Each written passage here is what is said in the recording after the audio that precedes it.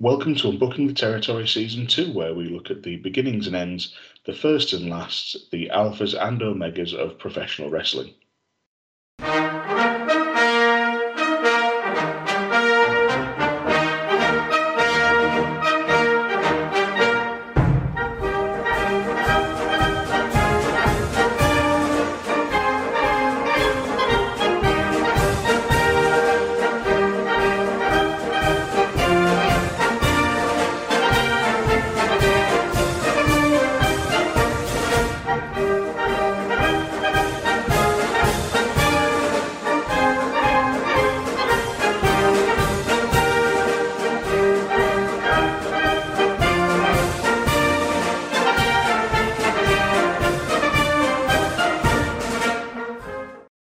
I'm one half of your hosting duo, Dan Griffin, joined as ever by my partner in podcasting, Piss Edery, UTT, Rob. Rob, how are you, mate?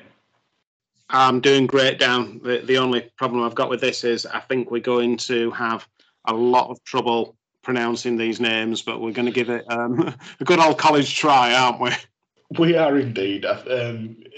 We'll get into what we're covering, but I do have to rob a line off Crime and Sports, which is one of my favourite podcasts going. With what we're covering and some of the pronunciations involved, we ask that you find our ignorance charming, because it might be a little bit difficult. But shall I just get into it and explain roughly what we're looking at before we get into the beer chat?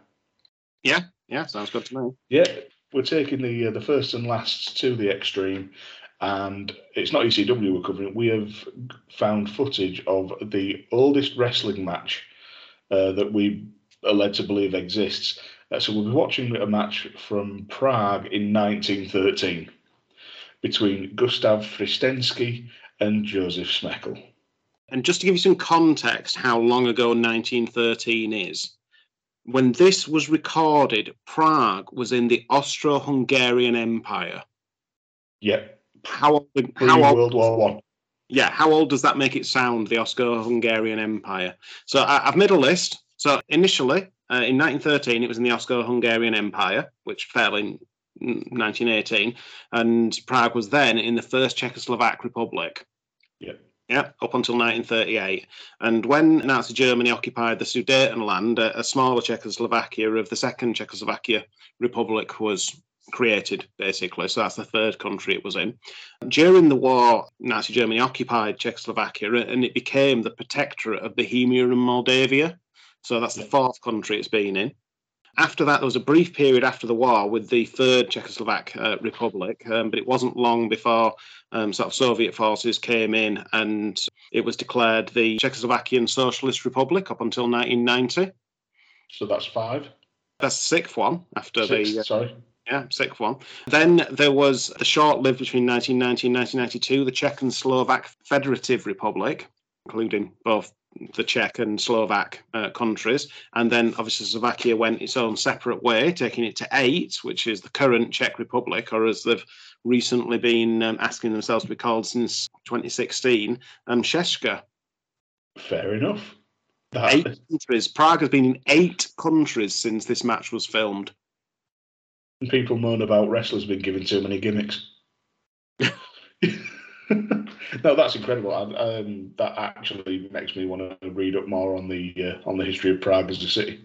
I'm sure I'll get around to that in about 10 to 12 years' time. But I'll be honest, mate, I wouldn't have even thought of doing that level of research into the location of the bout. So kudos to you for that. Awesome work. But before we get into the match itself, are you drinking? Yes, I am. I'm finishing off an Ogun from Tartarus Beers, which is 9.5% stout. And if you want to go to tartarusbeers.co.uk and put in the promo code UTTpodcast15, you get 15% off.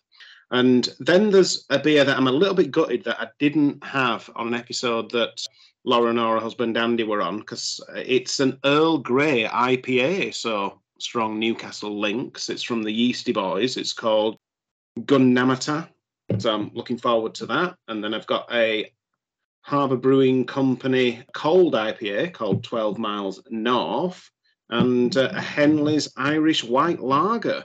Sorry, I beg your pardon. Henry's Irish White Ale. I'm not particularly sure I've had a white ale before, so that'll be an interesting experience. No, I don't think I have. Sounds intriguing, if nothing else. You're finishing an Ogan. I'm just starting an Ogan, so I'm going to be. In fact, do you know what? It's been a while since I've done this. I'll take a swig now. Great for the audio, obviously. In a shock to no one, a stout that Tartarus has made is bloody delicious. Yeah, I think I gave it 4.25 on Untapped. I will be about the same, if not. I'll be about in that region, I think myself. And as ever, I'm continually blown away by the bottle label art as well. But, yeah, isn't it? Yeah. Then after that, I've got a Moth Back to Northern Monk. I've got their OFS 075, which is a coconut double IPA at 8.5%. Sabro Incognito, Citra Amarillo Eldorado, and Sabro Coconut hops. And then if I get there, something a little bit different, Northern Monk again, but I've got something called a Carrot Patch, which is a carrot cake smoothie at 4.5%.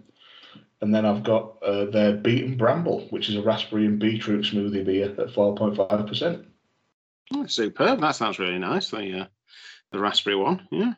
Yeah, something a bit sweet to round off the evening. Yeah. But while we're speaking about beer, what would you recommend people drink while watching this match? It's actually one that you bought us at one time. You got us a pack of Eastern European beers. So it's Premium Svetli Lexka number 12. It's a 5% Pilsner from Bohemia Regents, which is a Czech brewery in Tribon. It's one that I've given 3.75 to out of 5 on Untapped. So Beth gave it 3.25. And it's one that you gave 2.25 on. And in a good sign, you'd had it before you ordered it for us. So must have liked it. Yeah, I don't think that one was necessarily my thing, but it's only just slightly under average, so not too bad, I suppose. And you guys obviously liked it more than me, so. Oh, you know Beth and Czech beers. I do. I've gone a slightly different route with my recommendation because I was thinking, what's the oldest recipe of beer I can remember or find in my sort of growing pantheon of check-ins on Untapped? And then I remembered our friends at Brass Castle brew something called Emergency Bitter, which isn't quite from 1913, but it is brewed to a Cold War recipe. So that's which is going back a good few decades. So that's as far as I can go. And I'm not a bitter, well, I'm a bitter person, but I don't like drinking bitter. And it was good enough for even me to give it a 2.5, which for somebody who likes bitter, I assume puts it up to about a 4.5. Yeah, I really do like bitter, so yeah. Yes, if you get your hands on a can of that, I'd recommend it. Yeah. Does Beth have a beer for us? And Beth's beer of the week is One Bad Apple by Badass Hard Cider.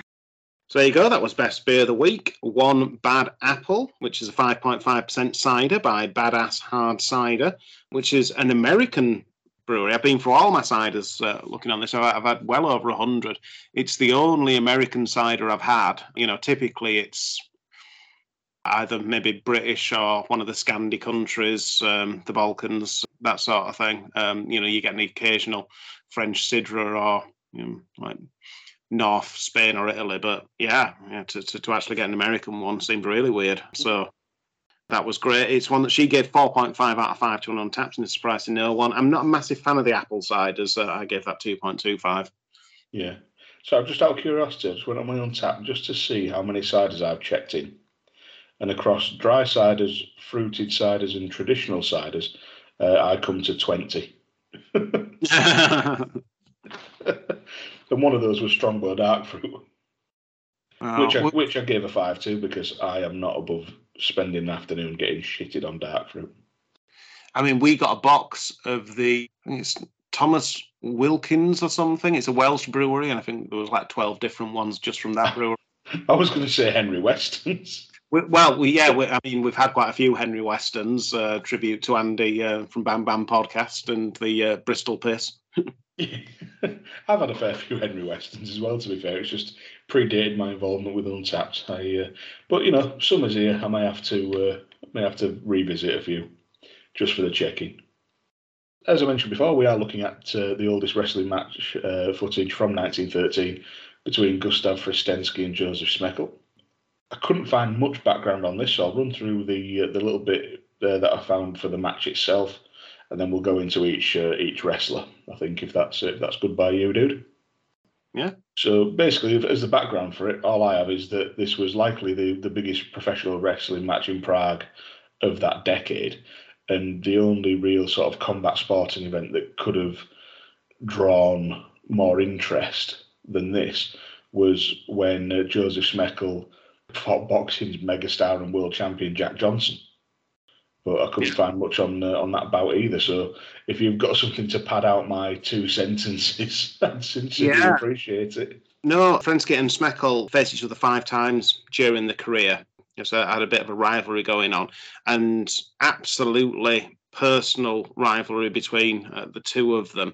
The first match they ever had was over the affections, and this is complete 1913, of a girl named Tremienka. And what had actually happened at some point in 1903, Gustav had met her. She was a petty cashier from the Garden restaurant at the White Swan in Prague. She was 17 at the time, long blonde hair, blue eyes, the work sort of thing. Gustav started sending her postcards, from his trip around the world when he was wrestling. But then he discovered that Smeckel was sending her postcards as well. The devil. The absolute devil. He was in her postcard DMs. Don't hate the player, hate the game. Let me tell you something, Cole. You better booker it better. And that noise right there means it's time for Steve-O to booker it better. What the fuck? This is silent footage. Here we go, Michael Cole. This is the match we've all been waiting for. This is the grudge match. This is the grudge match, a 10-year grudge match. Since 1903, Fristensky has found out that Smeckel has sent his girlfriend of 10 years, the same postcard after postcard, 10 years of hurt. But oh my goodness, they're going to settle it out in the ring. And when I mean settling out in the ring, I mean locking up. I mean locking up and getting to grips with one another, getting skin on skin, bone on bone. Because oh my goodness, I'm telling you now, Michael Cole, the only way I'm going to be able to get through this match is by simply closing my eyes, sticking a camera in my face, and recording me speaking, riffing, because I'm finding this bookering it better, just impossible. So let me tell you something, Cole, when they get in that ring, friendships, they may be shaking each other's hands before they get in the ring, but I'm telling you now, Michael Cole,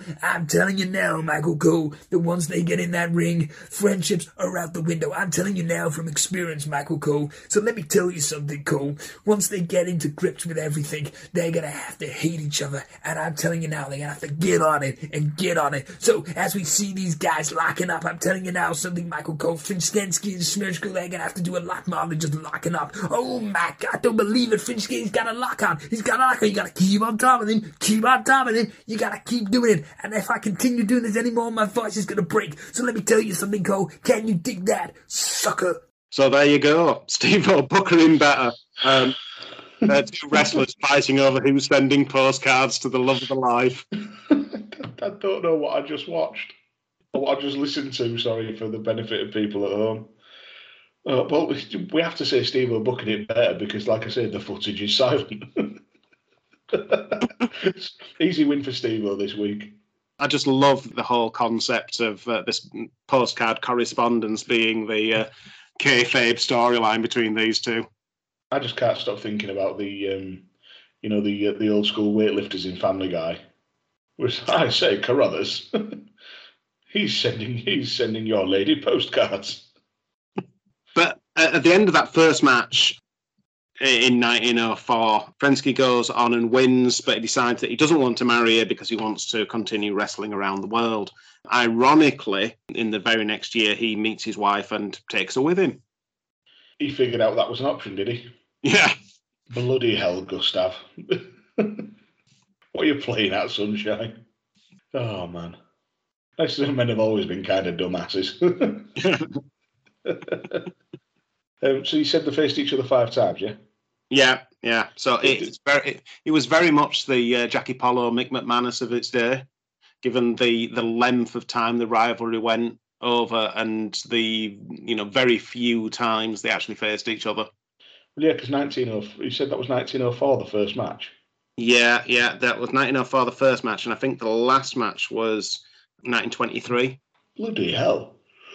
Because 1923, so that'd make Fristensky 44, I think, because as far as I saw, Fristensky was born in 1879. Yeah. So it'd be 21. So it'd be 21 in 1900, 25 when they had the first match. Bloody hell! Now that's long-term booking. They did have a world war in the middle of it, Which, it just sort of adds to the drama of the characters, really, doesn't it? I shouldn't make light of world wars, but I just did, so fuck it. I blame the beer. So as I mentioned, Fristensky was born in 1879 on May the 7th, to be exact, in Kamerhek, which was in Bohemia. And he was, I think he reached the heights of European champion of both amateur and professional wrestling. He was one of 7 children. His family were farmers in the Austro-Hungarian Empire. At the age of 14, he began an apprenticeship at a blacksmith's, but changed profession after an accident at work and became a butcher instead. Now, when they say accident, there was a dispute in the workshop, and one of his fellow apprentices passed him an incandescent horseshoe, which burnt the shit out of his hand. Now, I used to work at a supermarket, and for a time I was working on the bakery. There was a refit happening, and we had an area where all the hot racking would go that was straight out of the oven, because obviously, you're mass baking things, etc., etc.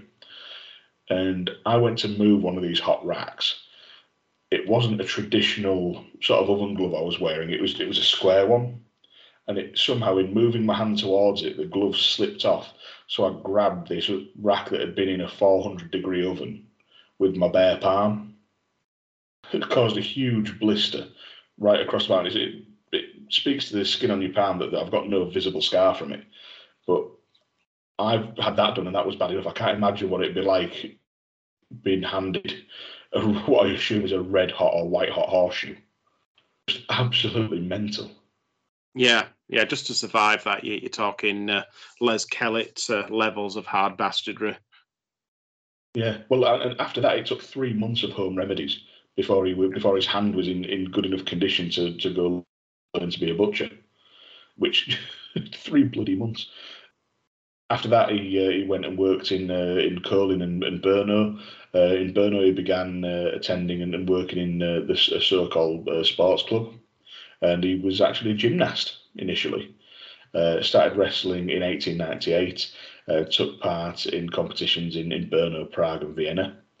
In 1903, the 24-year-old Fristensky was Austria's wrestling champion and participated at the European Championships in Greco-Roman style that were held in Rotterdam.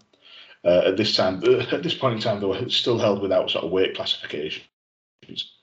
But Fristensky excelled, and he was crowned the European champion. And I don't know if these names will mean anything to anybody, but it was ahead of Hans-Heinrich Egerberg from Denmark, Joseph Plomb of Belgium, Philip de Haas also of Belgium, and Otto Grandpire and Karl Hock from the German Reich. Just to give you sort of an idea of the size of the guy, Fristensky. I think we need to say that's the Second Reich as well, otherwise we'll get into trouble with. Yeah. Sorry about that. Just to give you an idea of the sort of size and stature of the guy, he was 1.8 meters tall and weighed about 100 kilos. And I don't have that to hand in imperial measures, but I can get it if you need me to. 108 is 5'10", isn't it?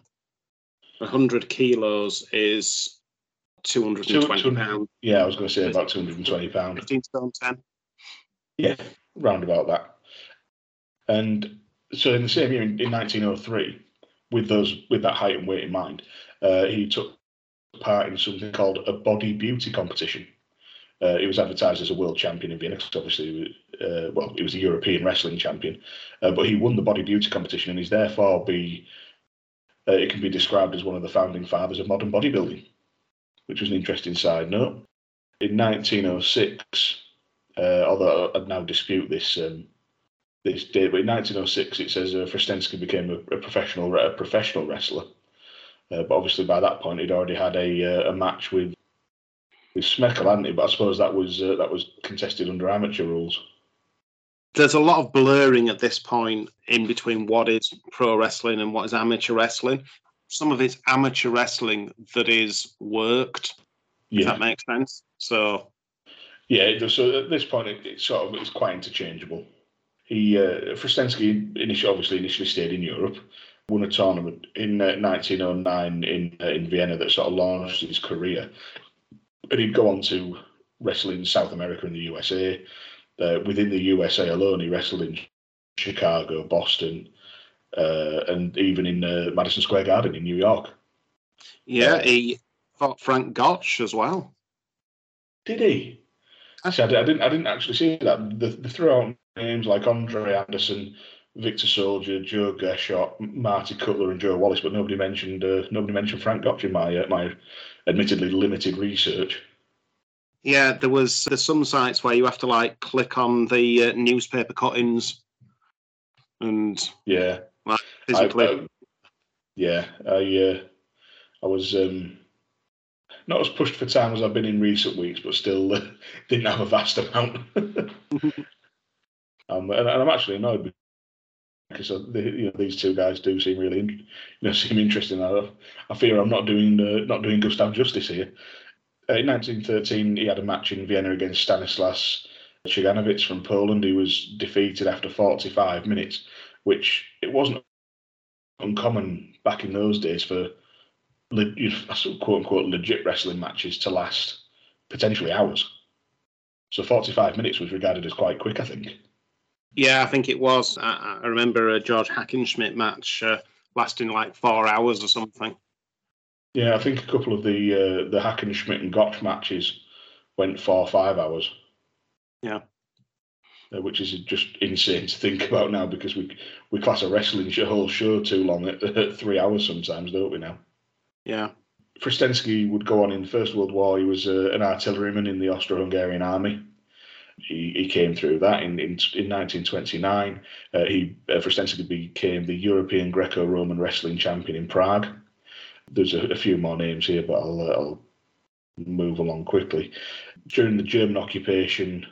just before 1929, he self-funded a film called Pražská Kat, which is The Hangman of Prague. So he self-funded a film that he would star in, which was an absolute box office disaster. Oh, so just thought I'd mention that. Yeah, again, just what a life he's led up to this point. So we've got to 1929. He was born in 1879, so he's 50 at this point. Yeah. So first of all, 50 years old, becoming the Greco-Roman wrestling champion, which is madness. And then we get to the Second World War. He survived. He was in prison. He was in a concentration camp, and by all accounts, after the Second World War, he was still wrestling here and there until 1951. There's a bit more around that. So he, along with his brother, purchased a farm in Luzek in the Czech Republic, and the town was actually part of the Sudetenland, which was confiscated by the Germans after the Munich Agreement in 1938. So he had that taken off him. And during the Second World War, as you say, he was in the concentration camp because he'd been funding the resistance movement. Wow. Yeah. And his wife had to bribe the Nazi prison commander to let him out of the concentration camp. And there are various accounts as to whether she paid him all the way, so she, quote unquote, had to marry the commander. Bloody hell. There needs to be a movie of this guy's life. Yeah, it's incredible. Absolutely incredible. And unfortunately, for him and the Czech Republic, it doesn't stop there, does it? No, he had a very difficult end to his life. He basically had to resort to selling his medals and trophies just to keep existing and keep food on the table. He eventually died in 1957 in Litovel, where he's buried. But before he died in 1956, he received the title of a Merited Master of Sport. Yeah, which was a nice little thing. But it was a fairly fairly sad end to someone who'd really done great things and undergone immense hardship. Yeah, because at the end of the war, as the Red Army swept in, the soldiers basically resided on his farm and ransacked it, and left with nothing, like a plague of locusts. But also after that, when we get the Socialist Republic of Czechoslovakia, his farm gets collectivized as well by the communist authorities. So it did, and that's completely my bad. I forgot. I did read that. I forgot to write it down for some reason. Yeah. Yeah. So he went from the awfulness of concentration camp and came through that, and then just went from hardship to hardship. It was really a very sad end. Yeah. It really was. In terms of Smekl, at the age of 16, he became seriously ill with pulmonary catarrh, and when he sort of recovered from the disease, his body was, basically emaciated, which led to ridicule from friends, etc. So he took up bodybuilding to work its way back, and after a year, he could lift 64 kilograms with one hand, which was amazing. His Wow. neighbours with sort of feats of strength. He ended up being able to lift a horse, so incredibly strong. And after a while, with all this training, he decides to become a wrestler. After one match, he was visited by Michael Hitzeler, who was the world champion in 1897. And Hitzeler sent him to Nuremberg to wrestle, where he won all his matches. But as he was wrestling amateur, he wasn't getting paid and literally had to sell his coat so he could get home. Even though the newspapers were sort of full of his exploits and writing about him, he still wasn't making any money off the back of it. In 1904, he took part in the amateur championships and won the cup and the title of European amateur champion. So we're probably professional wrestling on the side at this point.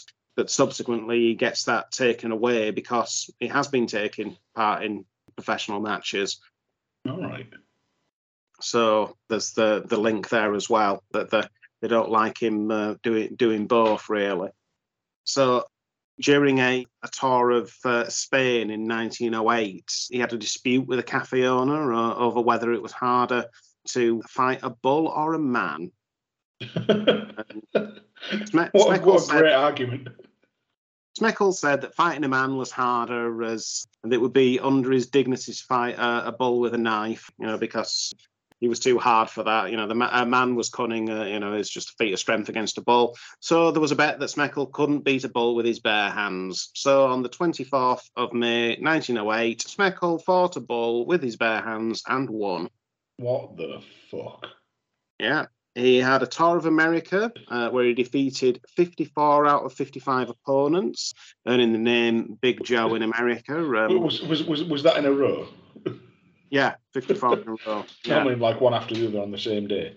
Yeah, he only lost his last match, which was against Frank Gotch, and there was some controversy in the papers at the time because the referee who made the decision that Frank Gotch had won was appointed by Frank Gotch. It was a man who'd later become the mayor of Chicago, Mr. Simmerich. So, yeah, I thought it was on the take. And people who bet on Smekl accused Simmerich of fixing the match.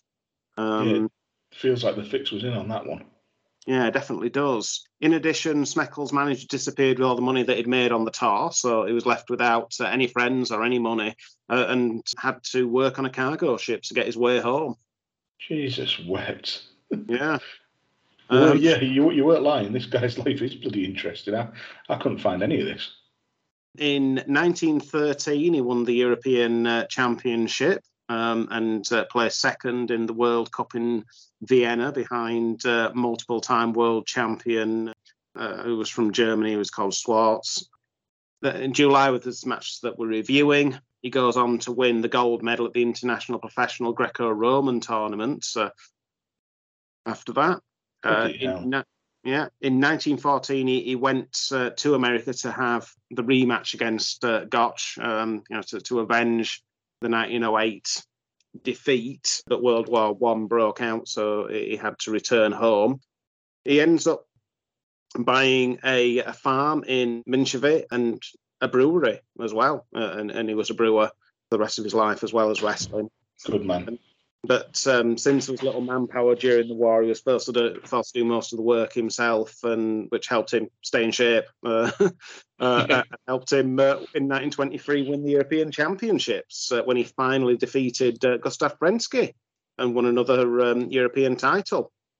He actually died in 1942. This is during the German occupation, and at the time, all speeches and whatever were forbidden by the occupying forces. The sort of church and area in front of the church was completely full, and there was a national silence to mark his death, even during the occupation. Wow. Sorry, as you can probably tell, none of what scant stuff I could find tallies with any of this, so this is all completely new to me. That's amazing. Yeah. A national silence in the middle of a world war. Yeah. In the middle of the occupation, yeah. It's insane. I mean, both these guys could legitimately have a film made about them. Incredible lives. Oh yeah, unreal. It could be like TV miniseries, and you could cross them over and all sorts. Yeah. It's literally incredible. And guys that most wrestling fans these days will have no idea who they are. Well, I hazard a guess that neither of us knew who either of these guys were before we found this footage and started looking into it. And Smeckel in particular, the story of him being emaciated after being ill and then turning to weightlifting and bodybuilding, that whole story was pretty much replicated by Bruno Sammartino. Yeah. Just unreal. Yeah, just the challenges they had to get over, and there were ways promoters were screwing them over, and the little money and all this sort of stuff. And then one of them's trying to steal the other one's girl. I know. Shocking. I'm going to put up with all this shit and you. You prick. I'm blown away by all that about Smeckel. Yeah. Incredible. I think my problem is as well, now that I look at the notes, there was a good deal of crossover in my notes between Joseph Smeckel and another wrestler called Joseph Steckel. Right. Which was Stejskal. I've just noticed how part way through that it changes to Steckel, and I was under a bit of time constraint, and it was quite late at night, so I've not noticed. So, well, saved myself looking like a complete dick anyway. So we're going to do things a little bit differently tonight, as we've done before. We're actually going to have a watch along, so we'll be dropping the link to this footage on on Twitter, so you can watch along with us. So I'm just going to bring that up now, and as ever, we'll give you a bit of a countdown, and we'll try our best to call what we see, won't we?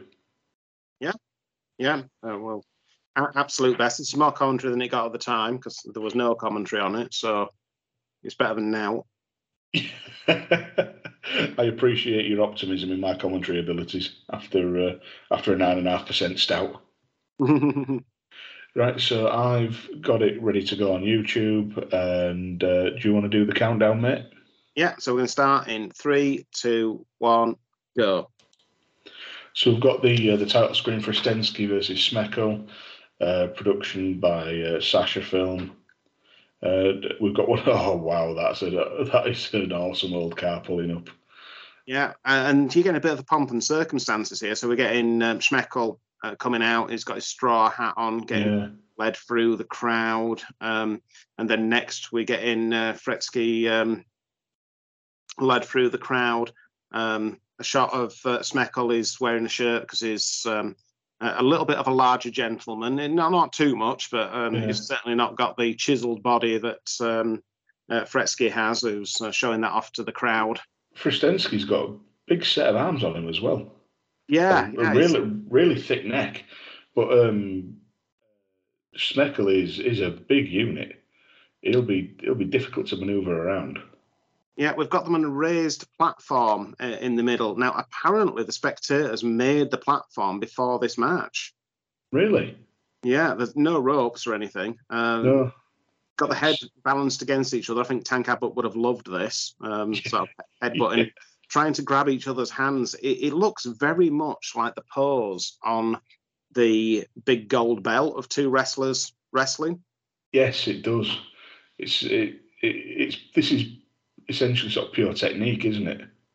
Yeah, it completely is. You've got the crowd there. A little bit of a strange setup. You've got maybe the first 5 or 6 rows that are around the ring, and then there's quite a gap between everyone else further back. You know, the plebs are quite a way back, really, aren't they?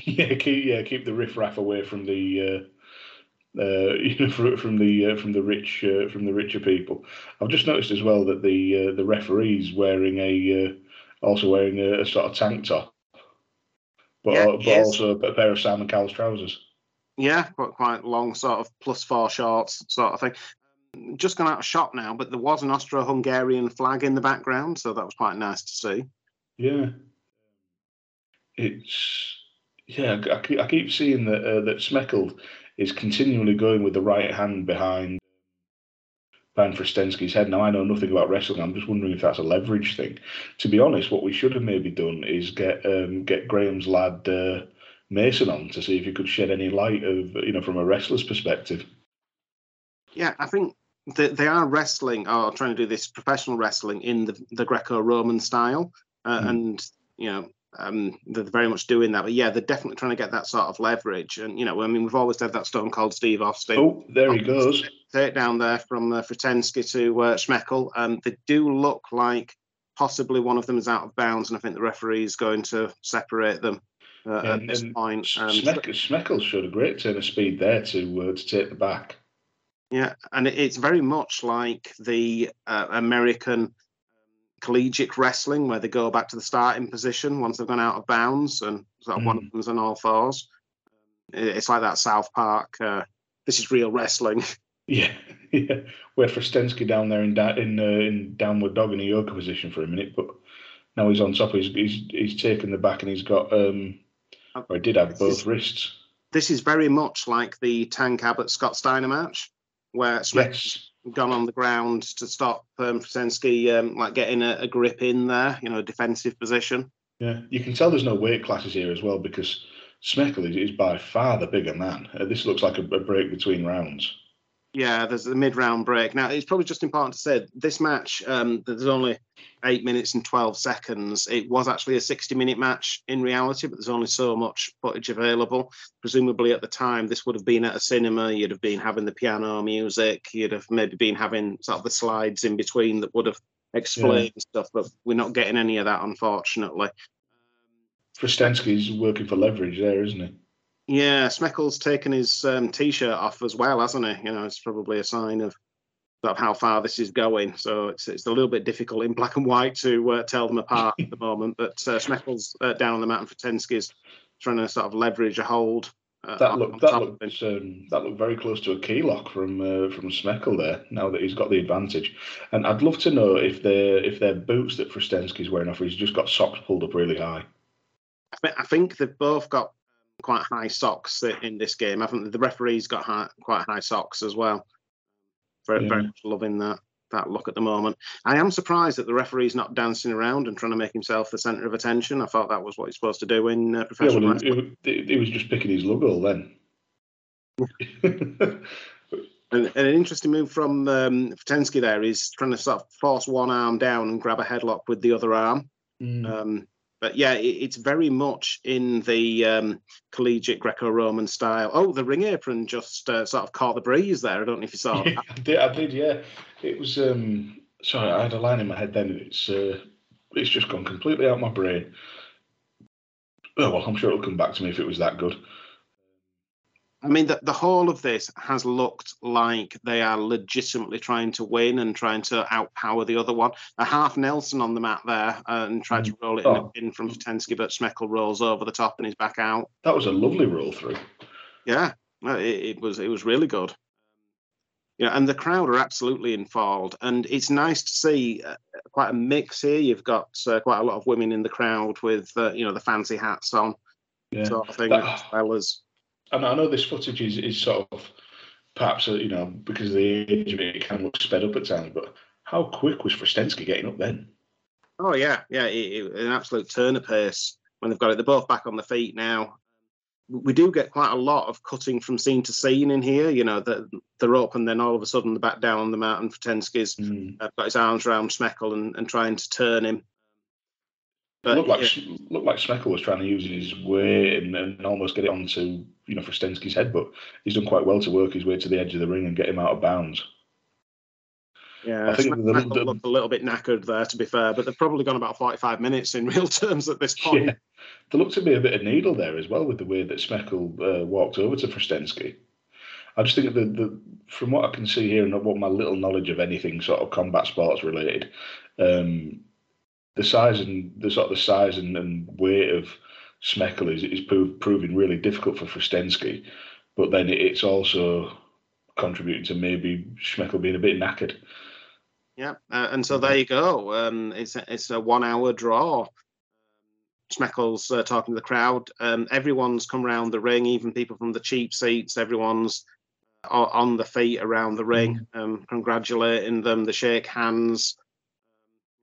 I think Schmeckel's off to the pay window by the look of that. Yeah, except he's not knocked anybody out.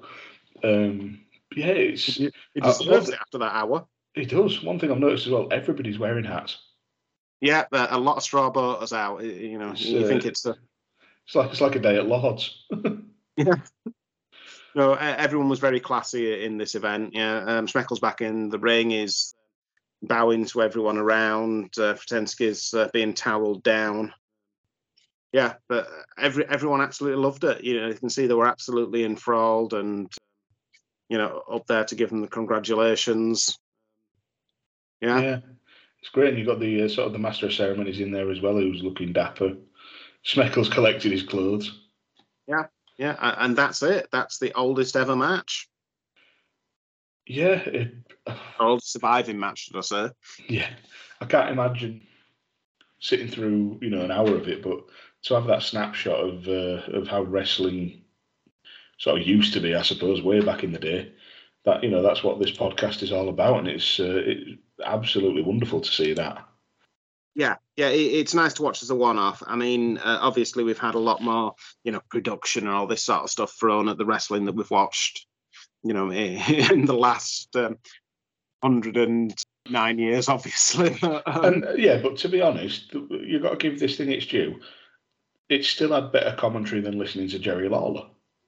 Oh, it definitely did. There was a lot to enjoy about this, though. I mean, they had the pomp and circumstance there. It was a big event. It was a continual struggle, and everything looked realistic. Because I think it will have been to a point. These two had that rivalry. They did, probably didn't like each other very much, yet they were still cordial and gentlemanly at the end. And, you talk about the pomp and circumstance. In 1913, how rare would it have been to see a car? Oh, yeah. Yeah, definitely. That's amazing. It's the precursor to Sasha Banks every time she's come out in an Escalade or something similar. I don't know why my mind immediately went back to Brooklyn, but there we go. Yeah, it was. I enjoyed that. It was a nice little look back through history and two fascinating individuals. Yeah, no, I absolutely love that. So, in-depth look into the history of wrestling. It's been really good. It would feel sort of disingenuous to try and rate it as we would, our normal fare on this show. But as a look through history and sort of seeing the foundation or one of the foundations that everything today was built on, I'd have to give it a round of applause if I can't give it a numerical value out of 10. Yeah, definitely. It's not had any reviews on Cage Match. It's actually on Cage Match, which is a miracle because really, a lot of the sport from the 70s isn't, which is annoying. But the thing about this is, I think it's a must-watch. I'd be tempted to give it a 10 because of its historical significance. I'm glad you said that because that's exactly where I was going with it as well. But I fell short. But I'd be more than happy to agree to give this a 10 for historical significance. Yeah, I think everyone should go on Cage Match and give this a 10. And Wrestling Data. Yeah. It's not, well, no, it wouldn't be on Wrestling Data. But yeah, no, it's definitely one. I think people should check out. So I don't think we're going to go through the normal, Rene Goulets and all that sort of thing. I think we should probably give Rene Goulet the Rene Goulet for this, because I'm sure he was about in the background with a straw boater on. It wouldn't surprise me, but if we were going to do a Rene Goulet, I would have probably given it to Frostensky for his moustache. Yes, yeah, he definitely had that in the postcards at the time, and publicity shots and posters and whatnot. I'm now going to decide that it is canon that Gustav Frostensky is in fact Wing Commander Nash's great-great-granddad. Yeah, no, I'm sure he is. He is. Hashtag Wing Commander facts. Yeah. So there were no adverts on this show, because I don't think adverts have been invented at this time. Although, at least not video adverts. There might have been murals painted on sides of buildings for something like that. To be fair, I mean, football had its first sponsorship at this point. They'd had the Lipton Tea World Cup already, but I think that was 1909. So fair point. That's some sponsorship. Fair point. I'm just thinking there's at least one mural, or no, two, of the old sort of mural advertisings that still exist in York, and I'm sure that one of them's from about 1917. It just gets retouched every year, and it's for Biles beans. They sound awful. Yeah, why would you name your beans after Bile? Yeah, well, couldn't keep them off the shelves in 1917. Yeah. Because there was rationing. Oh man, but yeah, thank you everybody for joining us on our sort of historical look back. It was like I say, something a bit different this week, just me and Rob, but it's something we've wanted to do for quite a while, and we thought it was really important to look at. So let us know what you think. Like I say, we'll be dropping the footage, the YouTube link in the on Twitter. So let us know. Trust us. Come along. Well, why am I saying that? You'll have already come along. Fuck it, I must be drunk. Well, I was just going to go through a few shout-outs that we've had for the show. Oh, shit, yeah, I forgot that bit. Yeah. So the Bullhorn at Bullhorn_FM had asked for people to give podcast recommendations, and Mark from the Project Football Podcast at Proj_Foot had recommended us in there, although he's also mentioned Morty and Fitch and Bang Bang, so... we're the best of that bunch, then. Yeah, definitely. We've had a few people send in signs of the night from various signs that they've seen while they've been watching wrestling. And honestly, if you do see any signs that would qualify for signs of the night, please send them in, because we absolutely love them. So Steve-O sent in Triple H fears turkey jizz from an episode of Raw that he found. I love how Steve-O always tags me in those as well, because he knows I'll be down for the immature ones. Yeah. Chris at 82not_Chris said, The Undertaker is awesome for me to poop on. Thing is, I don't know where that line is originally from, but I know that Family Guy were kind of doing a take on it in their early days, so around about 2000, 2001, so this is similar sort of era. I just don't know the source material, but I know what they're driving at. And Andy at Bam Bam Podcast said he'd found one for the HBK fans. It said, Brett's a shit man, not a hit man. No comment. I refuse to acknowledge the Brett slander. Well, you refuse to acknowledge it, but the Downturn from the Downturn Podcast said that seeing that sign was the happiest day of their life. So that makes me sad. Not that you disagree about Brett, just that that was the happiest day of your life. I hope there's many more happy days to come. In terms of other shout-outs, obviously Andy normally gives us lots of shout-outs on Bam Bam Podcast, so thank you very much for that, Andy, even though you're a rival in the Monday Morning Wars. In air quotes. Yeah, got a shout-out on Radio Techers from Matt, so thank you very much for that, and obviously got mentioned on Good Cop, Bad Cop as well, so thank you for that again, Matt, and Graham for that. It's very much appreciated. Thank you all, very much appreciated. As Rob says, absolutely love it. And they're all Ace podcasts. Go give them a listen. So where can people find you, Dan? You can find me on Twitter at DanGriffin21, usually talking about wrestling that's a minimum 6 weeks out of date, or movies that are 25 years out of date. You can also hear me on the Doctor Who pod with Cy Powell, where we alternate and look at Classic Who, see what lands for me as a new Who fan, and New Who, see what lands for Si as a Classic Who fan. We did the first season just us, but season 2, by the time you listen to this, we're well underway, and we're having some special guests on, and we might be chucking a couple of special episodes in there as well. Where can people find you, mate? Very much looking forward to that one.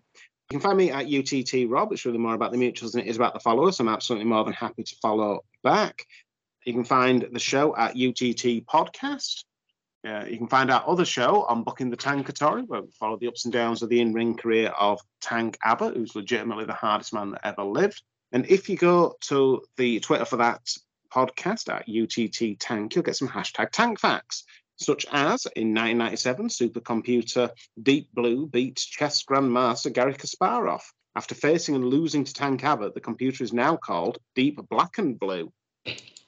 I've heard that a couple of times now, and it's never not funny. Tank Abbott is ready for Asuka. He is, undeniable fact. Yeah, and I know you're several weeks behind on wrestling, but there was actually a 5-second clip of Tank Abbott on this week's NXT 2.0.